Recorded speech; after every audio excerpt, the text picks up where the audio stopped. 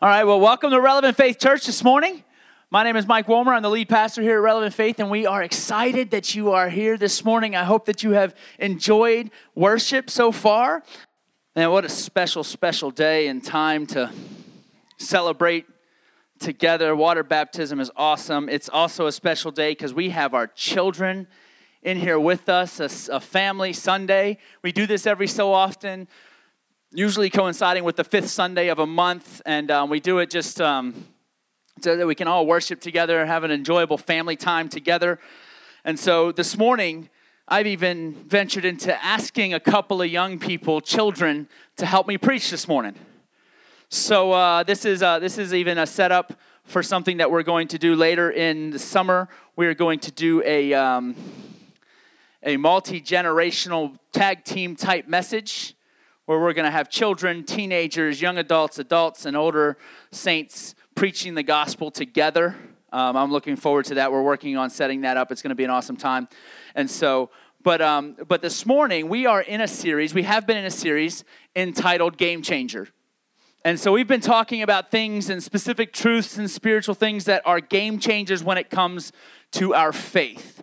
And so you can log on rfcpeoria.com and check out the messages we've been in that series for 3 weeks. This is the fourth week of this series, and it's been a powerful time. And God's been revealing so many really cool truths to us. But so the idea of game changer, the reason for that phrase is it's that aha moment where you see something you previously haven't seen.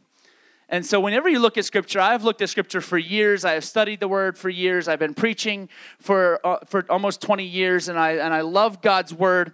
And every time I sit down to get into it with God, it's always shows me things I haven't seen before, and shows me in different ways. I think some of that is connected because of my faith and the depth of my faith. Some of it is stuff I've just not focused on or seen in those moments. And so today we are going to have another one of those moments that I believe, and I believe it's these transformational truths that can take our lives from the ordinary lives that we live to the extraordinary that I believe God has for us.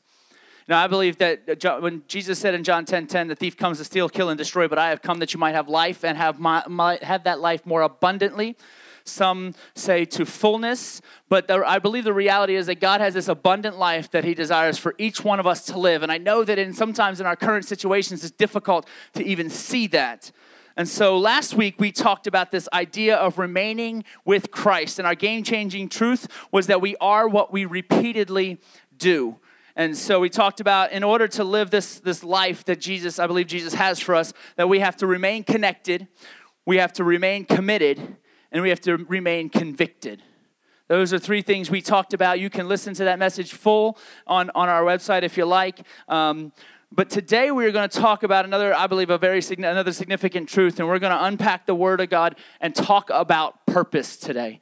Purpose is one of the things that I am so passionate about talking about and preaching. I have preached it so many times, and each time I do, God shows something and reveals something different in what I am speaking. And so I'm going to set up this message with a very popular passage of Scripture. As a matter of fact, this passage of Scripture is one of the most misquoted, misinterpreted Scriptures in all of the Bible. And like I said, I already shared, today is Family Sunday, and we had an awesome time with our water baptisms. Our children are in here with us. We even have a fill-in-the-blank for our children, so your children can keep track. There's a couple of points in here that are just for them, that I am also going to be connecting with them, and hopefully they get something out of the message. Part of the idea behind this is that it gives you some information and some things that you can then go home and actually put together, study together, and work together as a family. Do a devotion together, see what you get out of the Word together, those types of things. And so this morning, I'm going to invite a young lady to come up. She's going to help me with this opening scripture that we're going to unpack. This is a very special young lady here at Relevant Faith. She's near and dear to my heart for a lot of reasons, but one of the reasons is because she got a little preacher in her.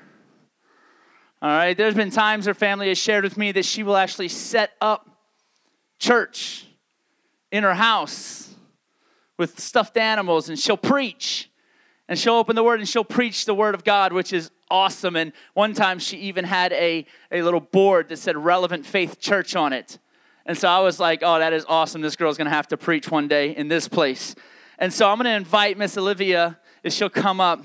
She's going to share with us. Give her a hand. It's awesome when our children, she's going to share with us the opening passage of Scripture that we're going to begin to unpack and break down today. So Olivia, here is the microphone. You get an actual microphone to preach with now. You ready? For I know the plans I have for you, says the Lord. They are plans for good and not for disaster, to give you a future and a hope. In those days when you pray, I will listen. If you look for me wholeheartedly, you will find me. Jeremiah 29:11-13. Nice job, sweetie. Thank you so much. So this passage of Scripture is one of those that is very quoted often and often misquoted and often even misinterpreted. And so if you're a child in here and you're keeping track with Pastor Mike's message this morning, there is something in your notes for this moment and I want you to, it's a very important truth for you as a young person to see and to know, is that while you might be small, God has big plans for you. If you are a child in this place, you might be small, but God has big plans for you. So let's unpack this passage of Scripture just a little bit. There's a few of those aha moments that I had personally in this message, and so let's break it down a little bit. When Jeremiah is giving this message and he speaks of the word plans, you have to first understand that these are God's plans first and foremost. He says, I have a plan for you. So he has a plan specifically for you. They are first and foremost his plans. On top of that, when you investigate the word plans in the original Hebrew language, it has a lot of different contexts, and it actually refers to in many different places as being an artistic design. It's referred to as having creative works and even inventive ideas. So now when we take that context and we put that together and say, God has a plan for me, God has actually a work for you that has an artistic design, it's creative and it's inventive and it's actually specific to you. Yes, that is true. There is a work that God has designed that's specific to you. While it may be similar to something that someone else is doing, it is actually specific to you. Like, for instance, the call that God has placed on my life to pastor a church. A lot of people pastor churches.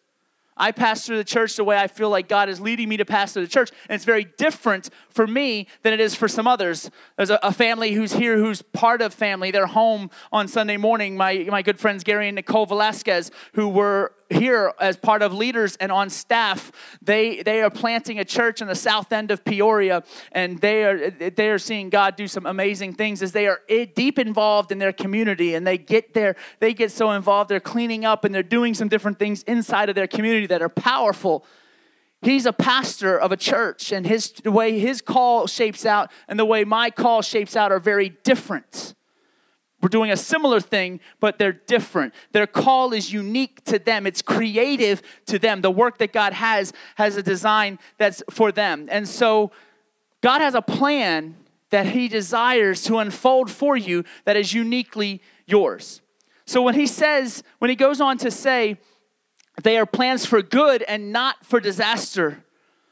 This idea of good, it just loses something in the English translation. When you hear the word good, it's like, how was that chicken last night? It was good. You know, we put that word on something, but it actually loses translation here because the better translation of that word would simply be that it is complete, that it is sound, that it brings contentment. So the plans that God has for you, the artistic and the creative and the inventive ideas that God has for you, they bring completeness, they bring soundness, they bring contentment to your heart. That's the good that he is responding to you. It's matter of fact, it's designed to get you to a place in life where you could shout, regardless of where you are in life, it is well with my soul. That's part of the plan of God. This good plan that he has is to bring you to a place where you can literally say, it is well with my soul. Doesn't matter where I am, doesn't matter what I'm going through, doesn't matter how much pain I am experiencing or suffering, it is well with my soul. That's part of the plan of God to bring completeness and soundness and contentment to your life. Then he goes on, he doesn't go on just to say just good, but not for disaster, meaning I have not given a plan to cause misery in your life. I have not given a plan to cause adversity in your life. I have not given a plan that is displeasing in my eyes or even poisonous for you. See, that's a challenging thought process for some, because when we experience some things that cause suffering, the first thing we ask is, God, why are you doing this to me? But he's very clear to Jeremiah when he speaks, and Jeremiah speaks to the nation of Israel. He's very, very clear when he says they're not to harm you. They're not as a disaster. They're not to tear you down. They're not even poisonous or displeasing. Matter of fact, they're quite the opposite. Therefore, what he says is a future and a hope. A future and a hope. And here's what's interesting, because the specific definition of this Hebrew word is, it's not what you think. This is the part that was kind of like an aha moment for me, okay? So I'm going to hopefully share it as best as I can, as it was for me in my heart. But this is really how it weighed out. So when he says that I have given you a future and a hope, the actual Hebrew word is the word cord. Yes, like cord, like a string. Cord is the Hebrew word for future and hope for the word future in that context, and hope, because that word, that phrase was designed, and it literally came from back in Joshua's day when the spies went into the promised land and they had to report. There's a story in Joshua about a woman named Rahab, and this woman named Rahab would hide away these spies so that others wouldn't then come and capture them and kill them. And so Joshua's instructions to Rahab were to hang this cord, this scarlet cord, in your window. And so hang this scarlet cord in your window, because then when the nation of Israel then comes into the promised land to take what God has promised them, we will know this is your place. Matter of fact, put your family inside of your house, because this cord is your hope. This cord is your future. It's a really interesting thought process when I started to unpack that and say, wow, this word literally means a cord. It's used 37 different times in Scripture, and 37 different times it's the same word. And so when I look at it and say, there was this cord, it was placed in the window so that the people who were coming to take the land that God had promised them would know this is a family that is on the side of God. So that was their hope. This scarlet cord hanging in the window was their hope and their future. So when he would speak of this, when the prophet Jeremiah would speak of this hope and this future, this cord, he would actually suggest there is power in this future. There is hope and there is preservation in this future. As a matter of fact, Rahab would probably cling to it because this was the hope of her family's survival. And so that's what the prophet is saying. He's saying God has promised, has great big plans for you. They are plans not to harm you, but they are inventive, they are creative, they are meant to give you hope, the kind of hope that ensures your survival. Man, that is just so powerful when I can digest all of that. And then if we fast forward to Jeremiah chapter 29, verse 14, just a couple of verses later, he's talking about if you seek me, he says, I will be found by you, says the Lord. I will end your captivity and restore your fortunes. I will gather you out of the nations where I sent you and will bring you home again to your own land. This was a powerful truth that Jeremiah was speaking, because the Israelites were in captivity for years. They were subjected to someone else's rule. They were enslaved. They were mistreated. They were forced into some pretty heinous and difficult situations. And the prophet Jeremiah is telling them, hey, God has plans for you. They're not to harm you. Can you imagine being in the depths of slavery and thinking, I have no way out? And yet God says, I have plans for you. They're not to harm you. How many times do we get into a situation in our own hearts, in our own lives, where we feel like there's no end? When is this going to end? Where is my hope? Where's the end of this? Where's the light at the end of this tunnel, so to speak? What is going on? There's something I am missing that I just have to have, and yet I'm not having it. God, why? That's the conversation. I don't know about you. Maybe it's just me. Maybe I'm the only one in this place that asks God why when I suffer. And if that's the case, then praise God, you guys are so much holier than me. But the reality is, in the same context of the plan that he has is the captivity and the exiled nation of Israel. He says to them, seek me. He says, and I will be found by you. I will end your captivity and restore your fortunes. I will gather you out of the nations where I sent you and bring you home again to your own land. I feel like somebody in this place this morning just needs to know and hear that in the midst of your struggle, in the midst of your trial, in the midst of your pain and your suffering, you just need to seek him and continue to seek him, because when you do, he will be found by you. And then not only will he be found, but then he will bring restoration to your life. He will end your captivity and bring restoration to your life. So we know that God has these amazing, very specific, very creative plans and work for each of us to do. But the question I ask, the way my brain works logically, is, okay, I read about this. Then I say, okay, well, how do I access this work? How do I access this plan? And so to help us with this, another special young man that I've asked to help me. He was just baptized this morning. Where's Chandler at? Welcome Chandler up here. Where's he at? Come on up here, Chandler. Chan man.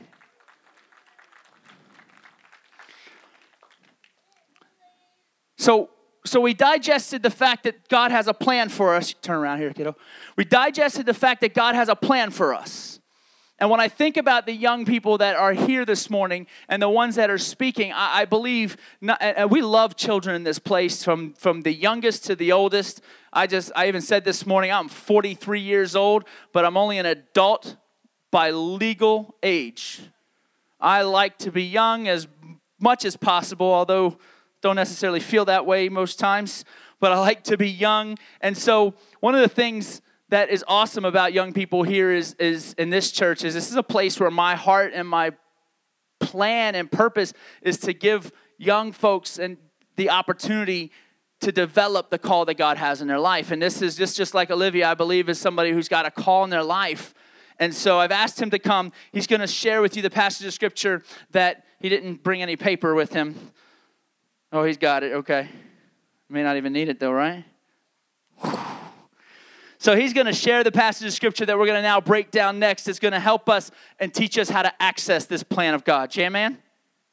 It's all yours.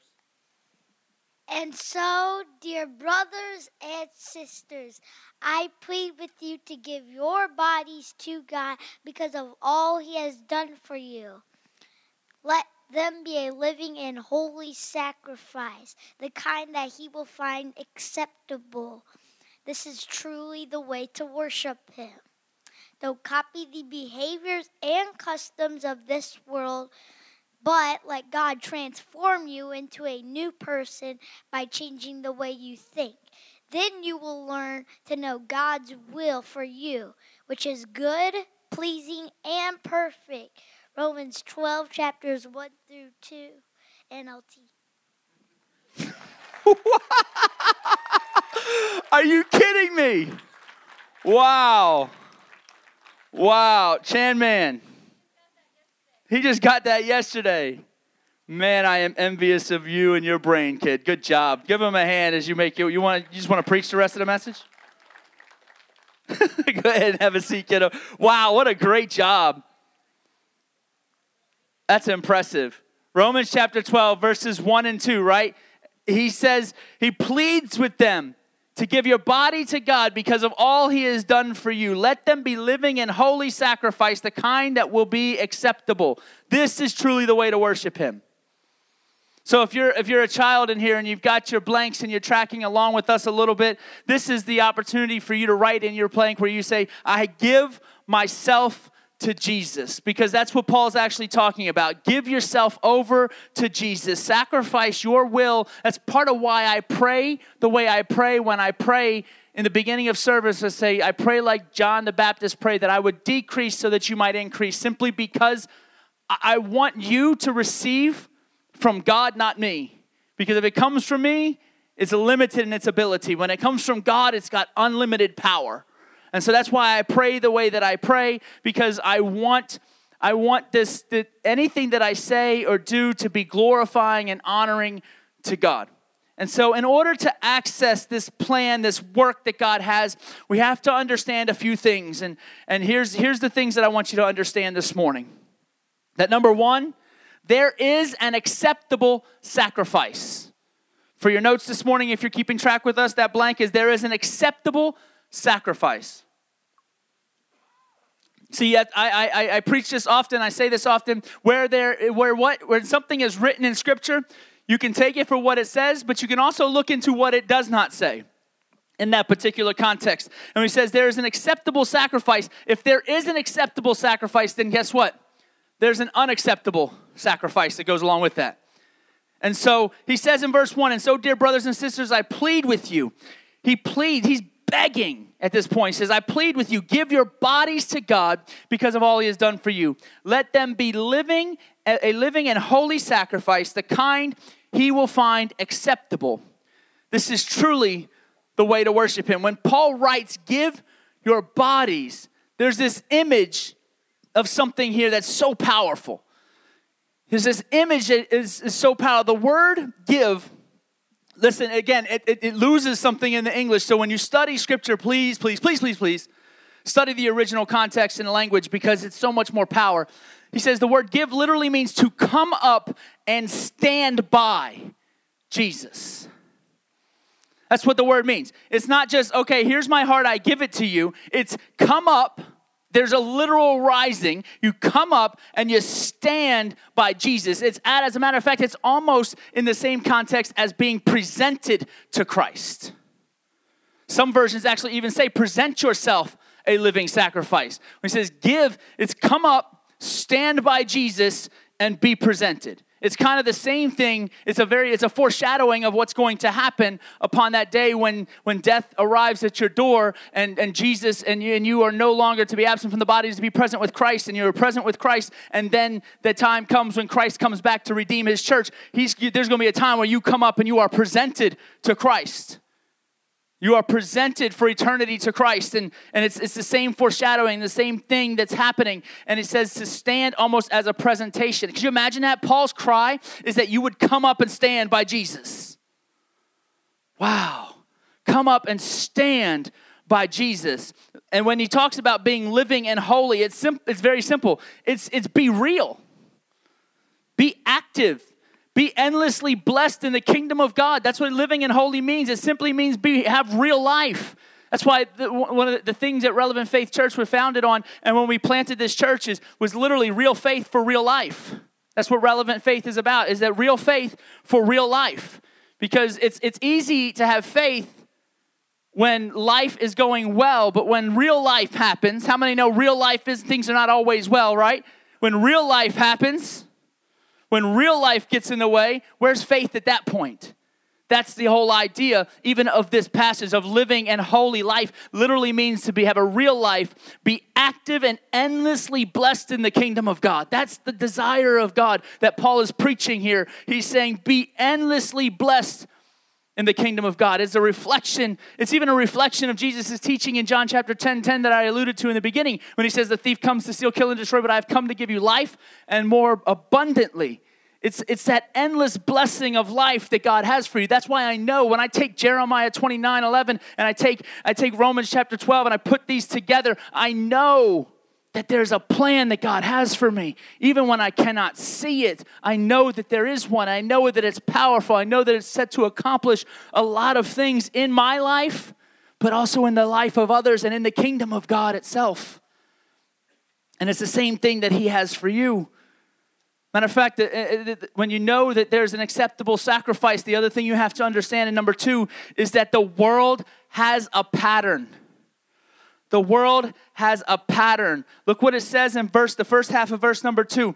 Don't copy the behavior and the customs of this world, but let God transform you into a new person by changing the way you think. The world has a pattern. Matter of fact, the Message version of this same scripture actually says, don't fit into the world so well that we can't tell the difference between you and the world and you and God. That's the Message version paraphrase. Don't fit into it so well that it's easy for you to fit into the world. If you fit into the world very easily, then you're not fitting into the kingdom of God well at all. Because the Bible is very clear. It tells us we are a peculiar people. There's something weird and different about us. And it's the way it's supposed to be. It's supposed to be that way. We're not supposed to look like the world. We're not supposed to fit into it. As a matter of fact, he says, don't copy the behavior and customs of this world. So if we're copying the behavior and customs of this world, we're actually missing what God's trying to do as far as the plan that he has. But let God transform you into a new person. His desire is that you become new. It's like I prayed in the beginning. He loves you where you are, but he loves you too much to leave you there. His desire is to make you new every day of your life. So the world has a pattern, and we're all tempted to join the world's pattern because it's easy. It's easy to join into the world's pattern. It's difficult to set yourself apart. We're all tempted, what I will call, to do life backwards. That's the world's pattern. The world's pattern is backwards. We're tempted to just engage in that. No matter where we go, we will find opportunities to become part of the pattern of this world. But you'll also have as many opportunities, if not more, to hear the voice of God, to be able to then do the will of God. When you hear the voice of God in these opportunities, you're going to find your own life, your anger, your pride, your stubbornness, and your self-seeking ways, and you're going to put these things to death because those are actually the world's pattern. Anger, stubbornness, pride, self-seeking, these are the world's pattern. I don't know about you, maybe it's just me, but I am, from time to time, a prideful person.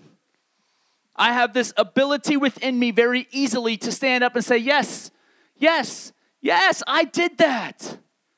Man, that's cool. Look what I did. And then I want to go tell someone, man, can you see, look at that. I did that. That's that nature that's within me. And then the other part of my nature, I have a lot of issues, just so you know. The other part of my nature is that I am a pretty stubborn person. Never fails. Never fails. Wife, she's in there on Sunday and causing problems. Whatever. You call it truth, I call it causing problems. Anyway. She's not wrong, though. She is not wrong. I am stubborn. It takes me 2, 3, 4 times sometimes to get something that I should have just, and see, someone else's wife just said amen. Or is that my son? It was my son, wasn't it? He's shaking his head, no. Somebody. Man, y'all messing with me now. Let me get back on track here. But the reality is this is a part of the world's pattern. Anger, pride, self-seeking ways, stubbornness. These are part of the world's pattern. But when we put these things to death, we are able to be transformed more and more into Jesus' image. And in this way, we're doing God's will. See, we always equate doing God's will to something I'm physically doing. I have to be preaching. I have to be teaching. I have to be a missionary. I have to be evangelizing. I have to be winning people to Christ on my job. And I have to be singing. And I have to be playing an instrument. This is overall, this is the will of God for my life. This is what I'm supposed to be doing. We relegate the will of God to these physical actions when the reality is if you are literally putting to death the pattern of this world and letting God transform your mind, you are in and doing the will of God. There's a lot of mind transforming that has got to take place in our society and in our world today. Everything from racism to classism to sexism to every other ism that is out there. The world has got to have their minds transformed. It's a mess, but but here's the truth. The hope of the world is the local church. I love missionaries. I love evangelists. I love traveling preachers and teachers. And I love when hip hop artists and all these other people come in and partner with the church because they have impact and they are great. But they do what I like to call they blow in, they blow up, they blow out. And all that's left is the church. The church is the hope of the world. You want to see your community transformed, get in the church and help your church transform a community. That's why I love what Gary is doing on the south end of Peoria. He needs people to get into the church and transform a community, change the way people think. You can look at the south end of our city. People have this mantra of what it's like down there. What it's like there. Oh, that's over there. That's down there. That's those folks. That's this. That's the people of God. That's no different than you and me. Whether you live in Dunlap, you live in Peoria, you live in Metamora, Germantown Hills, East Peoria, Morton, Chillicothe, they're all in this room. South End, that's the family and the house and the kingdom of God right there. It's not those people. It's not that area. It's not this. I mean, you could say that. It doesn't matter where you go. Doesn't matter what city. If I said the word Morton, Illinois to somebody, oh, they have something to say about Morton. I say Peoria, they have something to say. East Peoria, it doesn't make a difference where you are. We have something to say. We need a mind shift. And that's doing the will of God and is allowing the will of God to change our minds. Ultimately, this is God's perfect plan for you and me, that we become free from the way that we are and be transformed into Jesus' image, because that's how we were created from day one. Created in the image of God. So we need to be transformed from our own image into the image of God. I'll put it simply. The entirety of God's will right here, very simple. It's not a simple thing, but I will simplify it. This is the entirety as well as his plans for our lives, that we be transformed by the renewing of our mind, that we prove what is God's will. That's the whole thing. Transformed by the renewing of your mind and prove what is God's will. That's where the whole come up and stand by Jesus. This is something we can do regardless of whether we decide to become a doctor or a teacher or move to another country or stay at home. There are always opportunities to be transformed and renewed wherever you are. You don't have to geographically change. Because let me tell you, when you just change geography, that's the only thing changing. If the mind hasn't changed, the geography doesn't change the mind. It doesn't. Oh, let me switch churches. Okay, switch churches. Same problems you had in that church that you left, you're going to have in the church that you go to. It may take a couple of weeks, a couple of months, or maybe even a year, but it'll be there. And then all of a sudden, you'll be that person. I don't like this, I don't like that, I don't like this. And it's okay. Time to change churches again. I got no problem when God calls you to look for a church and step out and to find a place to be fed and find a place to serve. I'm all for that. But if you take the same mentality that you had somewhere else and bring it with you, nothing's going to change. The last point I have is this, and then we're going to talk about a couple of very practical things, and then we're going to wrap up our message for today. Third point is this. The world has a pattern, so does God. God has a pattern. God's pattern is good and pleasing and perfect. Good and pleasing and perfect. Second half of verse 2 says, then you will learn to know God's will for you, which is good and pleasing and perfect. See, I don't make this stuff up. I just take it right out of the scripture. So he's saying, don't copy the behavior and customs of this world, but let God transform you into a new person by changing the way you think. I love scripture. I love God. It's so simple because he makes things easy. If you do this, then you will have this. It's kind of simple when you think about it. It's not simple in action, but it's definitely simple in concept. So then you will learn to know God's will for you, which is good, pleasing, and perfect. And so I'm not going to hang out a lot of time in this one because I feel like that speaks so well for itself. But we think differently, we see differently, we live differently, and then we are therefore transformed. Because we think, we see, we live, and we do differently. And so with that, we're able to discern God's will. And it's good. And what did I say about good before? Good is complete. Good brings life. That word pleasing is actually using in an aroma. It smells good. Ooh. I don't know about you, but I like things that smell good. Cologne that smells good. Meat on the grill smells good. We'll always get into the meat. You guys right. We're all about meat here at Relevant Faith. Whether it's the meat of the word or the meat on the grill, we're about meat. So this word good it's complete, it's whole. This word pleasing is it's got an aroma about it that it's just sweet smelling to the Lord. And then the word perfect literally means it is without blemish. The call that God has on your life is without blemish. It is perfect. His call for me to preach is perfect. Now I am not perfect. And I bring my imperfections into my preaching. As you can tell, I talk about meat. That's an imperfection I bring into my preaching. But the reality is, his will and his call is perfect. And so we connect to God's purpose one way, and it's by God's power. It's the only way to do it. You cannot connect to it by your own skill or your own talent. Your own skill and your own talent is going to get you somewhere, but it's not going to get you where he wants you to be. Matter of fact, if anything, your own skill and your own talent will oftentimes get you off track. Because there are certain, this is going to sound heretical to some of you, but the reality is there are some things that I can do that look like they glorify God, but I do because I'm good at it. Sounds bad, right? It's gifting. There are things I'm capable of doing that will have the appearance of being glorifying God, but really have no fruit behind it because I'm not doing it with the right intention, with the right heart, or even in the power of God. I'm doing it in my own skill. We can get to that place pretty easily. That's why it's so important to stay connected to him. That's why we preached what we did last week about being connected to the vine. Here's the challenge that we have when it comes to discerning this God pattern, is that we believe that it starts with us. We believe that it starts with us. I'm a big fan of a guy named David Bowden, who's a spoken word artist. And I found this online, it relates to the message. So just turn your eyes to the screen for just a moment or two.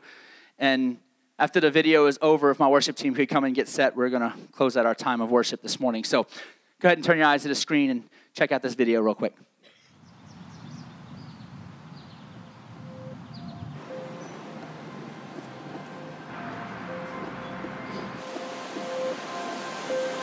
Let me tell you a lie. You will know who you are and what you're here to do when you know who you are and what you're here to do. For herein lies the lie the world is trying to get through. Getting to know yourself is the best thing you can do. That is why they say, know thyself, discover who you are and why. To your own person be true. Your greatest need is to become self-actualized. But actually, all these promises are based on an assumption that breaks when you drill down into what they're really trying to say. For trying to know who you are by simply looking inside is based on the fundamental presupposition that you are where the center of the universe lies. And that is why becoming self-actualized is actually the world's most tactical lie. Because self cannot define something bigger than itself, and who you are is comprised of not just you, but of everything else. For self cannot self-help. I cannot identify I. So we need to look somewhere else to find what we are all trying to find. For we all want to make the answers to these two questions clear. Who am I? And what am I doing here? What these two questions are really introducing are questions of being and questions of doing. Who am I? What am I doing here? Who am I supposed to be? What am I supposed to do? What was I created for? What have I been called to? And since we know that neither I nor you will ever finish questing after these questions we're all questioning through without looking beyond what our own mind can prove, then we need to plot a new course to get to the truth. So we will not accept the titles the world is hawking. We will not base who we are off of what they are offering. We will not find our identity inside inward wandering. We will not found our purpose under culture's covering. But we will look to the one who created our being to find our meaning. We will look to the one who prepared our doing to unearth our purpose. For when we find his being, we will find our own. And when we discover what he's doing, the reason for our existence will be shown.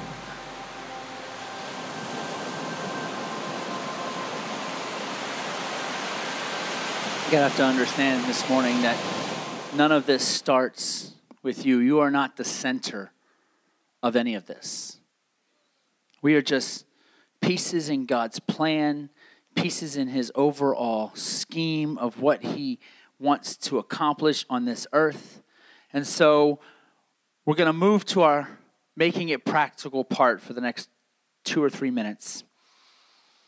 I like to try to bring something practical to the message and to the preaching so there's something I can take home and something I can physically do with it. And so here's how we make this practical. And you heard it in the video. I've preached this idea before, which is why I love this video, is you simply ask. You ask what? You ask, what is God doing in this earth and how does my life fit? We oftentimes say, God, what is your plan for my life? What is your plan for my life? How are you using me? What am I here for? All the things you heard in that video. When in reality, the greatest question you can ask is, what is God doing in the earth and how does my life fit? How do you make your decision on what you do and whether you do it? Do you ask yourself, is it good? Is it acceptable? Is it perfect? Now we realize that nothing is perfect in life, but we can ask the question, is it good? Is it acceptable to God? If the answer seems to be yes, then I say do it. Prove that it's God's will. Test it. When you seek, you will find. I've never once in my 20 years of serving God, I have never one time felt like God said I'm supposed to do something and then it was never confirmed. That it was only said once. I don't ever remember a time like that. I do remember many times where I felt like this is what God's calling me to do, and I asked the question, what are you doing in this earth? How do I fit into this process? And I asked the question, and I received what I believe to be an answer, only to have that very answer confirmed days, weeks, or even months later. Sometimes even years later. But I always have seen God confirm. So ask. Number 2, know. Know that God places specific desires in your heart. Maybe this is how he does it. Maybe you see single moms all around you and think someone needs to make a place for women and with kids to connect. Maybe you pass the same homeless person every day on your way to work and think someone should do something for him. Maybe you see a broken process in your church and in this church, in your community or in your workplace and think we could reach more people if someone would just fill in the blank. The question I would ask you is, what if the someone that God wants to work through is you?